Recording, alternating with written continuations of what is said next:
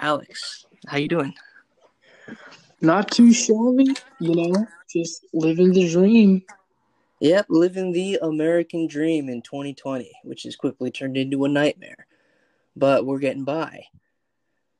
I feel like it's been a nightmare for a minute, and it's just now that wound is festered to the surface. That's exactly how I feel about it. I mean, things have been not so efficient for a long time. We've kind of let a lot of stuff go on for long enough that once we had a major breakdown of just about every part of the system with COVID, the economy, the governance, and even leaving our houses. Once everything broke down to that point, that was it should have been a wake-up call. I don't know if it has been for everybody, but it should be. We know that we can't really handle something like this coming along. We weren't prepared mentally, or with our systems, with our institutions. They weren't ready for something like this. It seems to me that okay. So let's not get ahead of ourselves. First off, let's get some introduction going. Who are you? My name is Cearnach. I am coming at you from Ames, Iowa. Where are you at right now, Alex? My name's Alex Howard. I'm living right now in Knoxville. Tennessee. The one and only. Oh, yes. Rocky Top.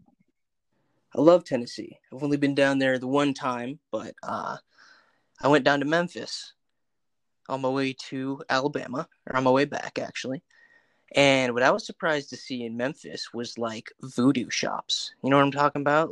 Just like Bourbon Street in New Orleans, kind of a center of music and culture. You get kind of the same thing in Memphis.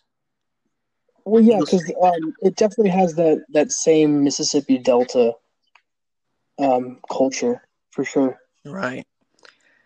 Yeah, Beale Street's the place to be. I haven't been.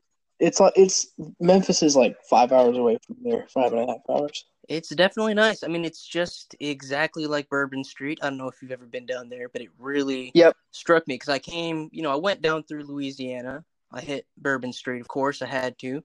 I had a good time there. Crazy place. I think the Saints had just won something, so it felt like Mardi Gras because everyone's marching through the streets. They've got their beads, their glitter, and fiddlers in the street and all that. It was great. But coming out of there, I went right to Alabama and then to Memphis, and Memphis just struck me the same way. It was,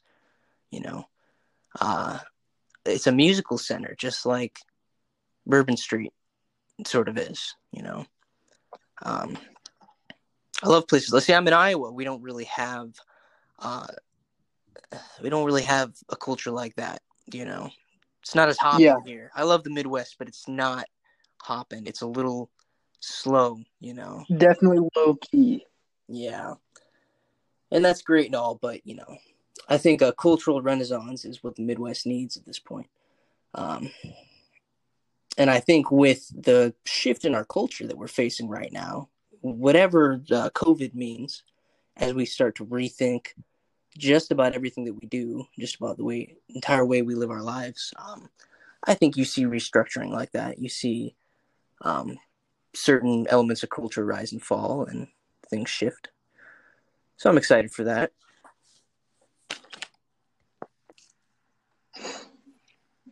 I'll be honest, I'm a little nervous about it.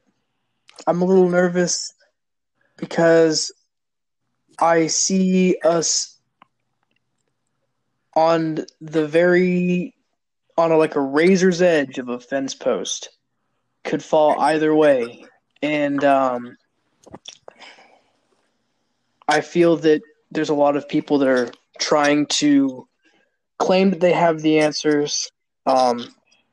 And people are trying to find quick fix solutions, short-term fixes for long-term issues, kicking the can down the road. And it's been an issue in our society for a while. I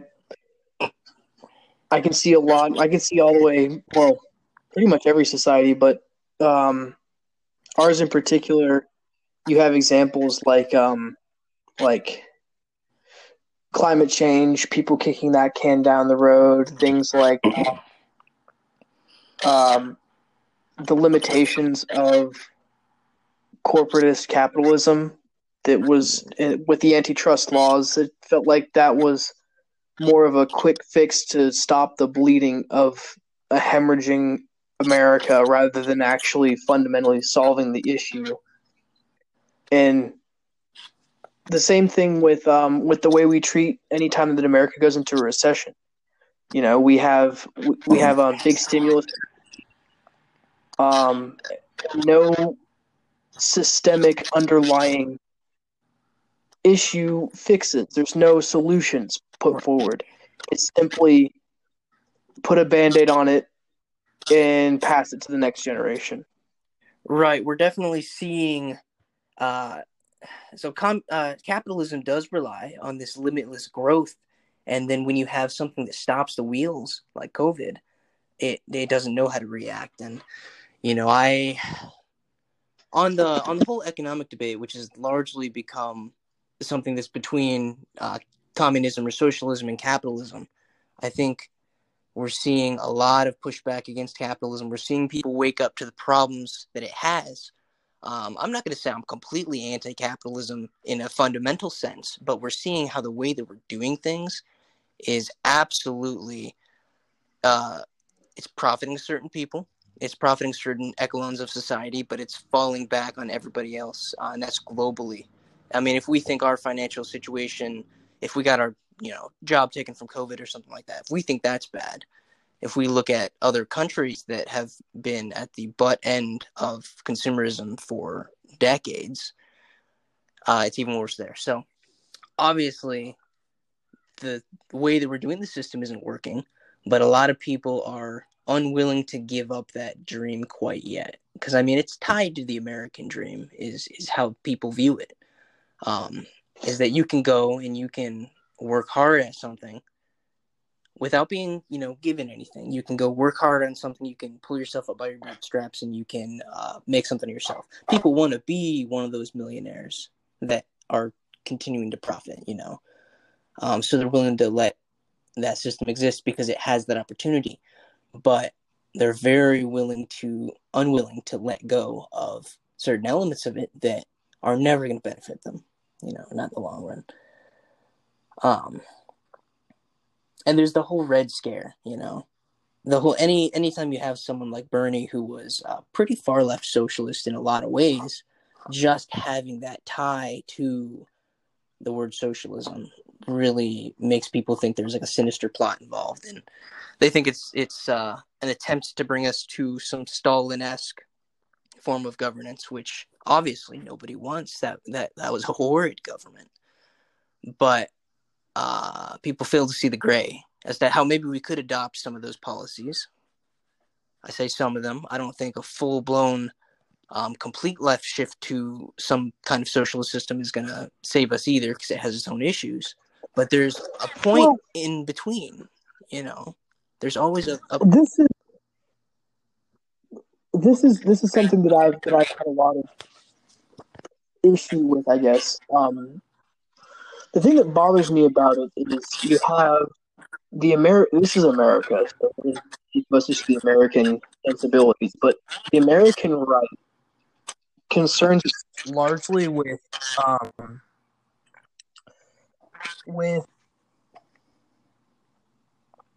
economic and fiscal conservatism. That's what I would say that the American people that are right wing would say that. And the left are much more when they talk about issues.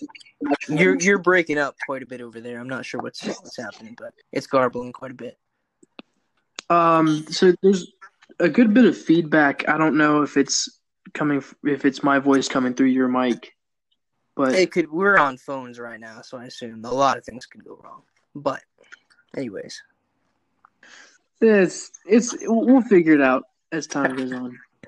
Yes. So the right cares a whole lot more when it comes to government with the practicality of things. They care more about the debt, the deficit, how are things going to get paid for. They see bleeding heart liberals as people who are impractical, and they just want more systems in place, more things, and they don't have a plan on how to sustainably create those ends. And I think in a lot of cases they do have a point, but the issue that I see now is this fundamentalist shift that has happened in the right, where you have concepts in the left that would completely satisfy both parties' concerns. Like, it would be cheaper for the overall economy, everyone would save money, and it would benefit all of the population. These are policies that are no-brainers to me. Things like universal health care. When you don't have universal health care, people go to the doctor later when they're more sick, end up needing a higher degree of care, a higher caliber of care that costs a premium. And it puts strain on the entire system when these people, who have pneumonia, I can wait a week instead of getting it treated immediately. And that would save everybody money, the taxpayer, the individual, the doctors themselves would save time not treating dire cases as often. It's an ounce of prevention, is what you're saying. An ounce of prevention is worth all those tax dollars. Yeah, but we can. It's not even that though. Like, we can quantify. Like, that's the thing that I don't understand about the left, is why they don't appeal to the sensibilities of the right. They're arguing for the human case, and the response from the right is always going to be, well, obviously I would like for these things to happen, but we can't afford it. Right. And the left's response is just to try to appeal to their emotional faculties rather than saying, hey, this is cheaper. Here is how it's cheaper. You will save money. Everyone will. Yeah, the appeal to emotion in American politics is definitely a huge part of the issue. Obviously, both sides are very emotionally charged. But that label, bleeding heart liberal, it does come from something. It comes from you see people who are arguing for a cause. I see it all the time. I see people arguing for a cause that I am totally behind, but they argue for it in this way that is so unconvincing. And they go, and we could even delve into this, the protests, right? The Black Lives Matter protests. We're seeing, it should be pretty obvious that when stuff like this happens too often, when people are mistreated by police too often without repercussions, we'll go in and we'll fix it somehow. We'll make some changes. And that's completely right. There's some big changes that need to be made. But where the left tends to lose people, and where people tend to oppose themselves against the issue itself, against the idea of Black Lives Matter, it's because even though you might be able to get them to agree to that basic idea that, hey, if there's a problem here, we should make some changes to fix it, people are arguing for it in the wrong way. They're going around and trying to make statements in ways that are not convincing to people. Now, some places did go to a point of what the right wants to just call rioting and stuff that they shouldn't have been doing, stuff that was horrible, right? And they can use that when they see those kinds of arguments for the position, right? When they see people promoting Black Lives Matter or whatever other issue in that way, they're going to diametrically oppose themselves to it. When there's a million good ways that we could argue for a change in the system without presenting ourselves as another problem. It's the emotion in all of it, You even think about that Greta Thunberg girl. She is fighting for one of the most important causes of our generation. But even I find myself unconvinced by her because it's all an appeal to emotion, and that doesn't satisfy everything that people need to jump onto a cause. Some people will be incredibly suckered in just on the emotion. But what people really need is, hey, look at this. We can see that this is an issue. We can see that we're going to be in some deep shit if we don't change the way that we relate to our environment. There's money involved. You could spout the monetary facts at people. You could show them that they're going to, not be in a good economic place if they can't live on this earth, right? But they're not convinced by little girls crying on TV, and they're not convinced by like angry liberals. It makes them hate that side of things. And of course, the right is completely guilty of this kind of shit too. A lot of times involving an appeal to religion or some other thing that not everybody's going to jump in on you with. So it shouldn't be entirely logic-based, but it needs to be less emotional. That leads to one of the things that I have been mulling over about the left for a minute now, and that's, I feel like the left has a labeling issue. There are, and I don't know what the particular solution is, but I grew up conservative, and coming from that background, a lot of the concepts, the topic names that the left uses, particularly social justice, I don't agree quite with everything that they believe, but there are a lot of concepts that are very important that I feel are worth talking about, that they label with things that are very emotionally charged. Very much. Things like rape culture, for example. If you go and tell a person who's not part of those circles, who doesn't have background in social justice, that America has rape culture, they're going to look at you like, what on earth are you talking about? I don't support rape. I don't know anybody who supports rape. Rape is illegal in the United States. It's a horrible, horrible crime, and I think everyone would agree. But that's not what they're talking about, and so I feel like it's a mislabel to call it rape culture. And it's not just – it might not be a mislabel. I'll take that back. It's needlessly controversial, and it doesn't help people get an intuitive understanding of what you're talking about in a way that will bring them to the table to discuss solutions. You're going to end up arguing over whether or not this thing exists because they don't understand what it is because of the name before you can even get out of your mouth what it is. Yeah, you're never, hopefully, never going to disagree with somebody who comes up to you and says, hey, like, rape is wrong, and we can see some places where it's not being addressed appropriately. We should do that. But you're not going to agree with the person that comes up to you and say they're that stereotypical SJW college kid that everybody hates. And I hate him too. The one that comes up and says, fucking, you're a rapist because you're a white male. And also, like, sushi is rape because it's stealing it from Japanese culture. You get people that come up with stuff that's a little beyond what the issue is and you can't agree with necessarily. And then they get lumped up with everybody else who argues for the fundamental issue. The fundamental issue is very real, but the peripheral things that people bring up, like, hey, I think air conditioning is sexist because girls get colder than guys. Then it's so much harder to identify with that movement because you're like, well, if that's how far we're going to take this, then obviously none of these people must be right. And unfortunately, people think in black and white like that. And so they're unable to try to parse out the parts that they absolutely would fundamentally agree with.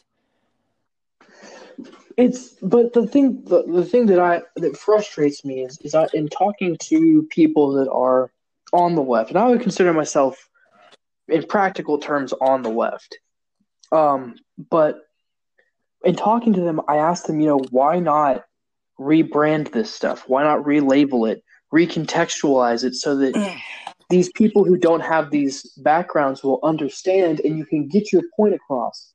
Why are you so married to the words themselves rather than the ends that you are trying to achieve? Right. It has to do with identity. It really does, and that's a shame, the way people identify with their party, with a certain type of policy, with their certain conception of what the world is. They identify with it, and they can't wiggle out of that. The tribalism.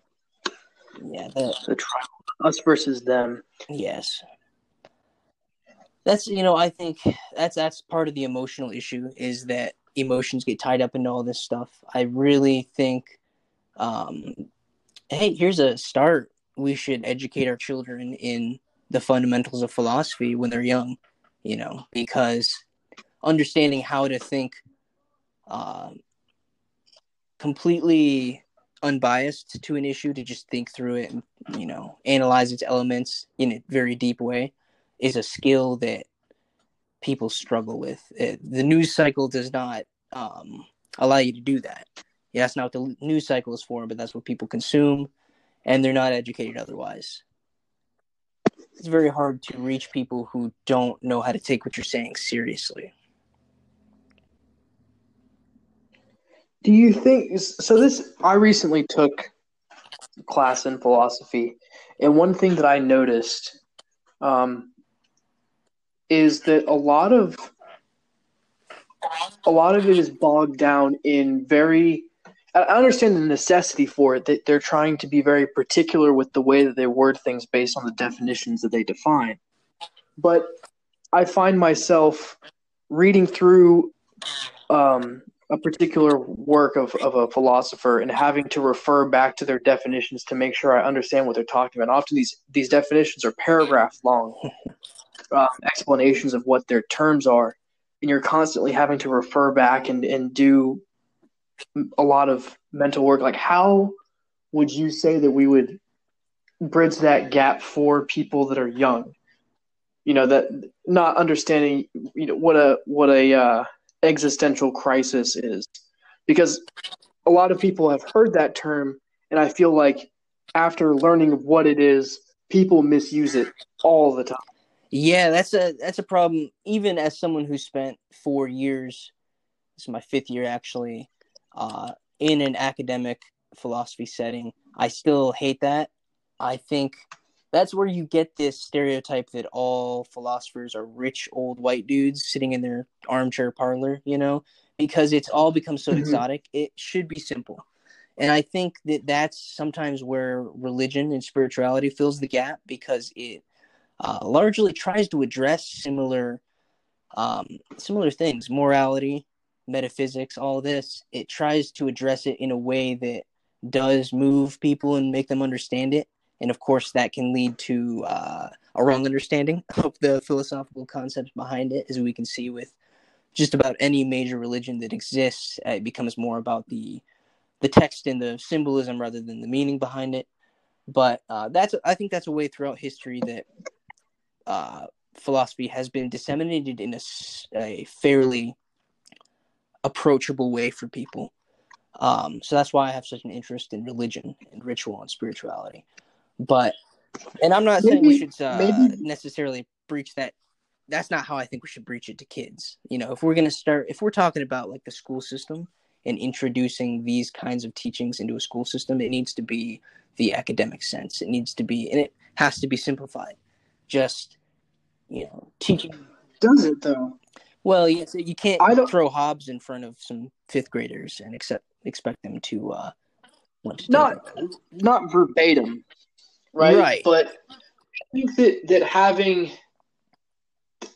having a more exploratory approach to it for kids, tapping into that curiosity, would be beneficial, and doing it in a way where you pose the same questions that Hobbes was trying to answer, right? And you have everybody discuss it and talk about their answers for it just intuitively. Well, and that's how we that's how we do it even in a college setting. Everybody understands that's the best way to get it done, is most philosophy classes in a college setting are discussion based, and the text is there, but for someone like myself, I'll read the text, but to understand it better, I need those secondary sources that aren't full of superfluous language and all that, and then discuss it, and then write about it yourself in your own words, and try to work through it that way. That's what works, definitely, not just textbook reading. I will shun the textbook in favor of a secondary source quite often. It's important to have that skill to be able to try to get something out of the original text, But these are largely written by people who use a language that is not approachable to the average person. And there's no reason it should be. It's not the most effective form of communication. But you start there and you make it personal, like you say. You let them explore it. And the more time someone spends exploring these things, the better they understand how to question. How to, if you want to apply it to politics today, they wouldn't just run with the party with the prettier flag. They would be like, okay, let's break down the beliefs of this organization and look at the world itself and see whether what they're saying really maps onto it. It's a tall order to expect people to do that 24/7, right? No one has time to break everything apart, supposedly.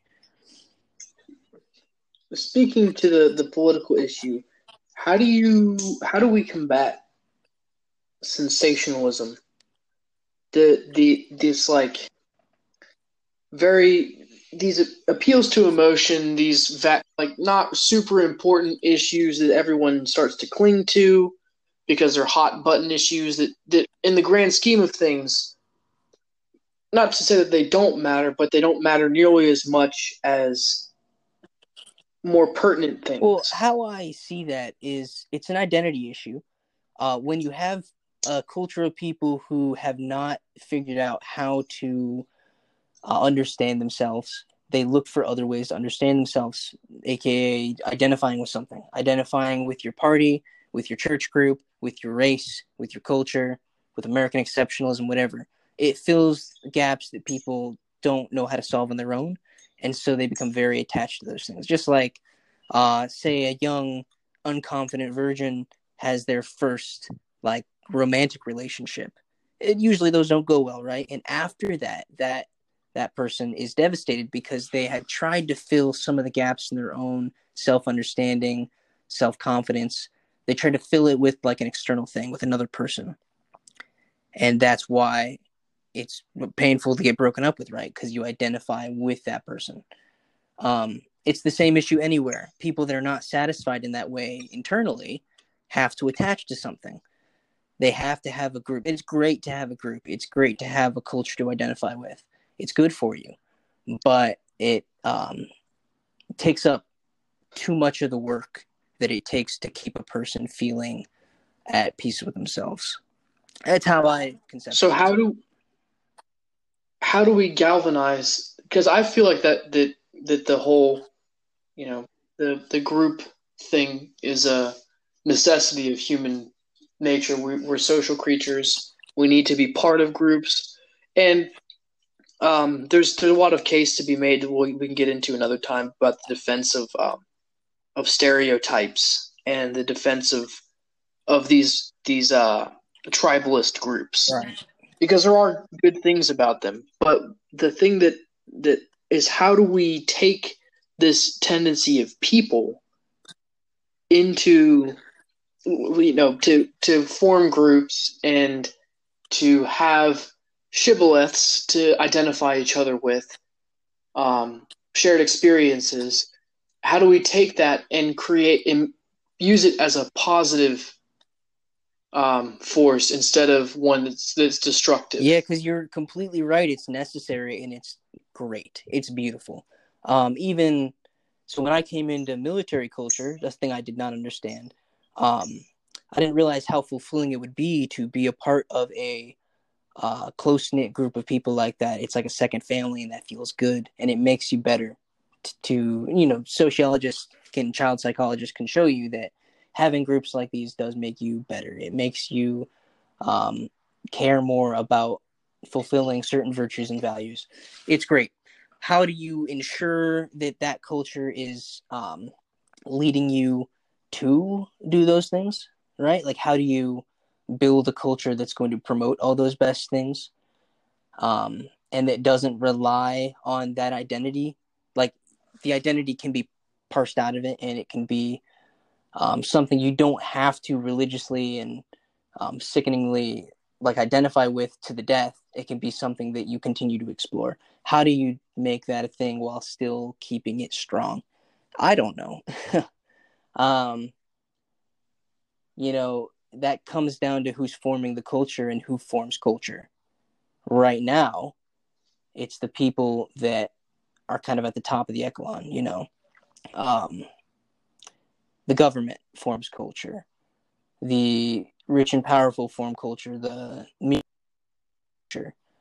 And the people forming culture right now, we could very easily argue, have certain interests in mind, right? Which would be getting people to behave in ways that is conducive to them. If you look at the rise of consumerist advertising, which there's a great documentary I should send you. It's called Happiness Machines, I believe.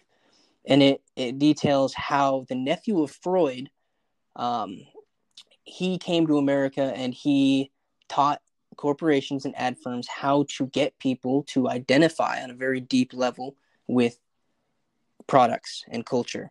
And of course, that led to governments adopting that kind of practice to psychologically manipulate people into acting in a way that was conducive to the continuance of what they were doing. The leadership issue, how you solve that, how you change over that leadership, and what that leadership should do to do better. I am not equipped to give a remedy, because I am, after all, just a 22-year-old college kid, right? But that's where we need to look. It's from the top down.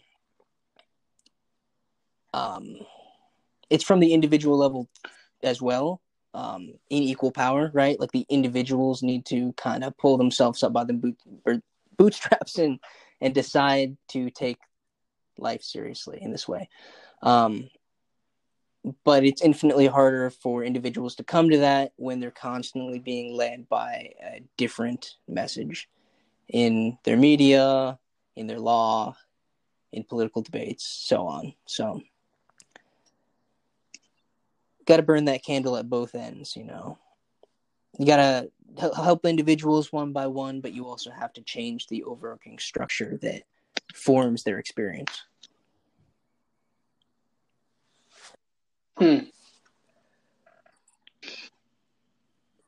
I feel that burning the candle at both ends is a good analogy, and I feel like the individual side has been neglected. That it used to be filled, as you say, but it can be filled by the spheres of philosophy and religion, and usually those two things, as well as other things, but those are more specific to individuals. These are things that can span across individuals at an individual level, and I feel like our society is becoming more secular. Yes. And at the same time, our society, I don't know that just if we can say that it's neglected philosophy. I would say that we see ourselves as sort of a post-philosophy society, which is not the case, and I would argue that we need it now more than ever. We need things to guide us through the voids that we face. Philosophy at its inception was to explain the world around us, and as science was able to explain more about the world around us, it seemed like there was less and less for philosophy to answer. But now, with religion on the decline, I feel like there's a lot of room for subjective human experience to exist in philosophy. Well, I'm glad you brought that up, because that is the Nietzschean project, right? So if you think back to what Friedrich Nietzsche was talking about when he made his rantings and ravings, what he described was first of all, a decline in the power of religion to help people find this fulfillment, right? Less and less, the death of God, right? Less and less people had compelling reasons to follow these doctrines and to believe that they were right, to believe in a God or any of that. And so then what do you have when you don't have those? You get a lot of nihilism, right? Because then what do you believe in? And I definitely think we're in a period of nihilism now. Much of our youth culture doesn't know if there's any value worth attaching themselves to, so everything's just kind of willy-nilly. And that's great in a way, because we did need to step back and breathe from the strict discipline that modern religions have become, right? It's become, here's an issue. The modern Christian idea that worship and reverence for your values and your God has to happen in the church with like an officiated group, with an established church. With the Catholic Church, which is an empire, it's a huge business, and all the other ones, it has become there's less responsibility on the individual to have a personal relationship with their values. You don't worship at home necessarily in an authentic and individual way. You listen to someone else tell you what's supposed to happen. You have to go to an official church ceremony. The ritual is taken out of the individual's hand. That's why I like studying alternative religions, neo-paganism, even Wiccan and witchcraft, because what's different about those sorts of spiritual systems, even though they also invoke this supernaturalism, they don't require the same amount of commitment to an institution of religion. It's an individual practice. That's where I think it's beneficial for people, because they get to engage with the world on their own terms and try to communicate with it, to try to really work through what they value and what they don't, without this fear of ostracization. I can't speak. Or this fear of being pressed down on by some other institution to conform. That kind of individual understanding of the world is what the world is lacking right now. It's a group understanding and not, figuring out on your own. So that's where the individual level is satisfied by a religion, is when you get to personally engage with your God or your values or your belief system, whatever it is that your, religious or spiritual system prescribes. I think that's what's good for individuals. I want to qualify that a little bit and say that although that journey is one taken by an individual to interact with your belief system, however that manifests, that journey doesn't have to be always taken in solitude. Like you have there are, within paganism, as you mentioned, there are other people who are pagans as well that can support you. And if you're saying, I am facing these big questions, you can go and talk to people who say, I answered that question this way. And you don't here have are to some take other it people. completely. You get to think about it. There's not a pressure to conform to that. You're absolutely right. That's a necessary portion. There has to be the community portion. There has to be, say, going to church on Sunday. It is a great thing. Coming together with those people and sharing ideas and sharing growth, absolutely necessary. But where a lot of modern churches they've given people too much of that community side and less of that private reflection. You have to take it upon yourself to do that. It's not encouraged. So it has to have both. Absolutely. Because I would say what we want is a common connection. We want, throughout a whole nation or throughout a whole planet, you want some kind of common ground, some kind of common values, some kind of brotherhood. That's absolutely necessary.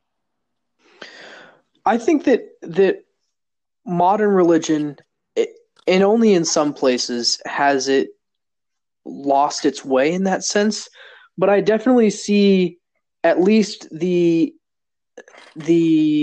remnants of systems that were in place to satisfy those needs, like silent prayer during Christian congregations. And in the Muslim faith, you have 5 prayers a day. You do that by yourself. Sometimes you can do them in groups led by people, but the vast majority of the time you are by yourself in silent reflection with you and God. And there's other examples in other religions, and another example of sort of like the mentorship role is in the Catholic Church.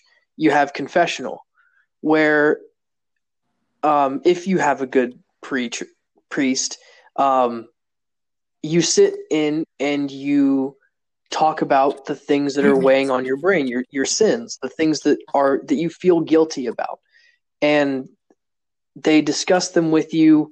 They talk about how to attain atonement, seeking forgiveness from the people that you've wronged, and forgiving yourself, and giving you a quantifiable way to achieve that. We there's a lot of criticism about the Catholic Church. You tell them that you've committed an egregious sin, and they tell you to do 20 Hail Marys, but that is a ritual that's in place for the believers that who believe in that faith, to have a way for them to feel that they have paid, that they have a quantifiable, instead of constantly punishing themselves day in and day out, remembering this memory, they have a way to move on. It's absolutely great when it's done well. Of course, we do have controversies over how that kind of system is operated. Obviously, Martin Luther's great divergence from the Catholic Church, because the Catholic Church had begun to use confessional as a way to say, okay, if you come in and you tell us all your sins and you pay some money, you're good. And if it's done in that way, it's not the kind of deep personal reflection and deep mentorship that it's supposed to be. But when it is done in that right way, it is something that's necessary. It's something that you do have to do. You do have to be able to confer your problems with another person, someone like a priest whose goal is to help people through that. I do believe in the necessity of a priesthood of some kind in whatever you follow. Not a priesthood as in like a governance, but the priest as the figure in a community that, is dedicated to helping people through those issues without judgment or without prescribing the Hail Marys or whatever you have. And then what you talked about with prayer is exactly how individual sense of religion helps people. I think prayer is one of the most important parts of that. And when I say prayer, I think that should mean this personal silent reflection, this you could say a communication with you if you believe in God. I do believe in a God, not necessarily the Christian conception, but sitting there and just trying to, it's a meditation is what it should be. What I think is a problem that we've seen is that prayer is then written out to you and given to you by your priest. Like there's the Lord's Prayer and stuff like that. They prescribe to you what you're supposed to be thinking about when you're praying. That shouldn't happen. Maybe it should happen in some situations, but that's where you lose the personal significance of prayer, and it becomes more repeating the mantras of your organization and kind of indoctrinating you into a sense of identity with that specific way of doing things. Not that I don't think none of those written prayers or psalms can be healing and beneficial, but that what prayer really should constitute is that individual sense of coming to understanding. So the ritual is so incredibly important for humans. You see rather bizarre things out of more magical religions, magical ceremony, ritual. But that structuring an activity for your mind to better understand the messages behind the symbolism that you're trying to impart, having theater involved in your cultural activities, that's good for the brain to understand it. So having those cultural elements like, magical rituals, meditation, prayer, Catholic Mass, is so important for the human brain. It's structured in a way that it has to, it gets its information better that way.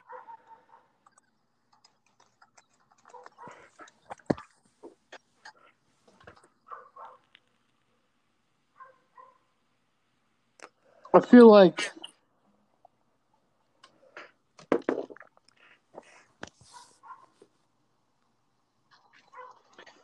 there's a lot of complex issues that are facing our society. A lot of things that could, I don't even know what I'm trying to say. It's too big. The web of problems that we face as a society is too much to keep track of because, as we said earlier, it's all gone unchecked for many centuries.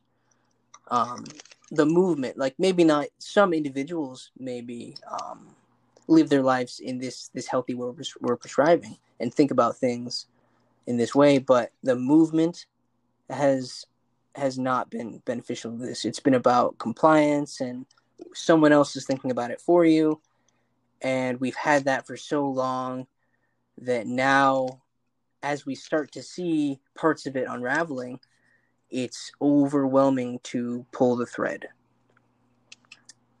It's how do you organize a government to try to systematically undo all that? It's such a complicated task.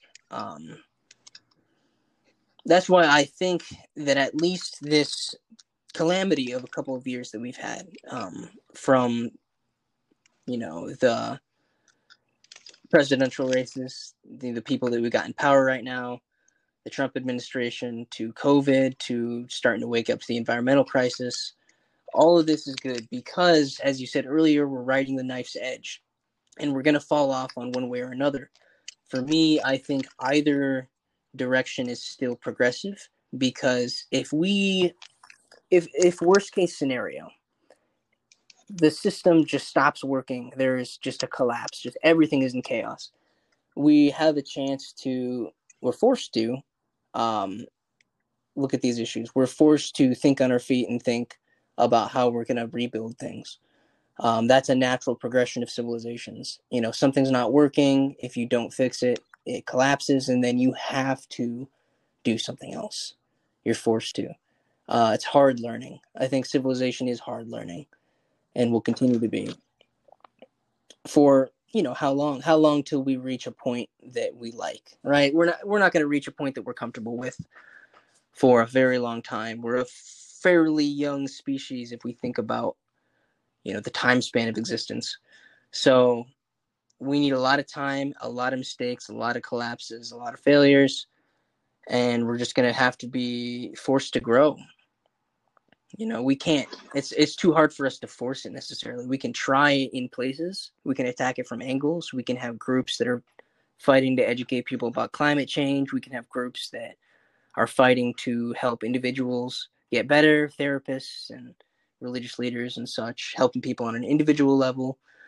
We can attack it from different angles, but it's a hard process. There's not an answer in the form of a policy that we can put in place that will just fix everything. That leads to my solution that I've discussed with you in conversations before, but I'll mention it here. The secular monastery. Yes. I had been mulling over the idea of the implications of the death of religion in our society as an institution, and as it declines, it is declining. It's a reality, whether you are religious or not. We have to collectively stomach the implications of that and what is lost. And I think that the solution to that is,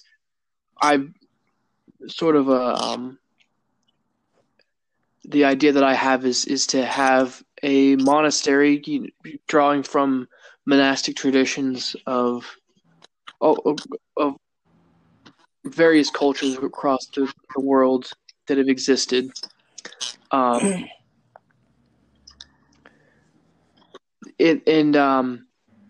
creating a space for communities to come together for meditation in various different forms of how that takes place, and for a space to help people answer these big questions that they're faced with as individuals and as a larger society, and to also hopefully be that guiding force for the collective education of humanity as a species and as a collective. Right, and as pessimistic as the picture looks, I think you find a lot of people that understand that idea completely. I understand it. It's exactly the kind of solution that I come to often, is that we do need a new religious guiding force, but one that sheds some of the issues with religion that we've had. I see, you've got groups like the Unitarian Church that I think are largely kind of on that vibe right now. I talk to a lot of people in casual conversation, and we get to the issue of religion, and it does come to that understanding that there's elements of religion that we miss, that we want, that work for us, but that we cannot commit to some of the ones that exist right now, and that we need a third party, so to speak. I think so many people nowadays do understand that an idea like that can gain traction, right? It's just uniting all those people that have been working on their individual level of understanding, but lack that community that they can go to that will kind of unite them. If you think about, I'll go back to neo-pagans and Wiccans. They do a lot of deep stuff on their own, but they don't necessarily meet because they're a very widespread people, kind of an outside group.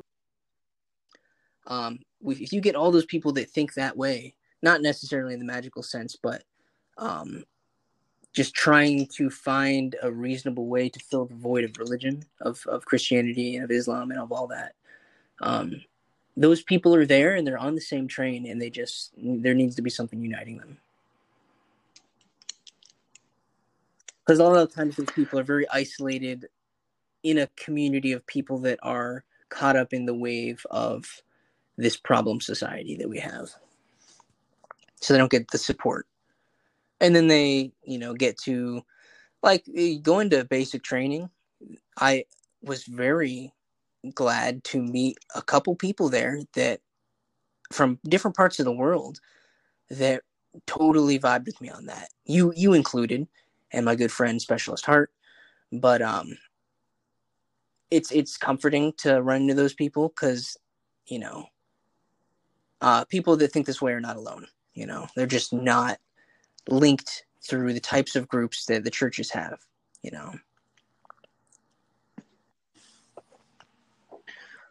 With that, I think that we should probably wrap up pretty soon. Next time we can dive more into what the monastery looks like specifically, and also get a little bit more specific about the big issues that society faces. Absolutely. We can start we'll have episodes about specific issues themselves, how that relates to the monastery, the role that it would play, and yeah. All right. Well, it's been good. We'll be back. What is today? Should we do this every Tuesday, or should we find a different day? We can plan for Tuesday, but I'm gonna go with it's gonna happen when it happens. That's right. That's all you can really know for sure in life. All righty. Well, it's been good. Have a good night, Alex. You too.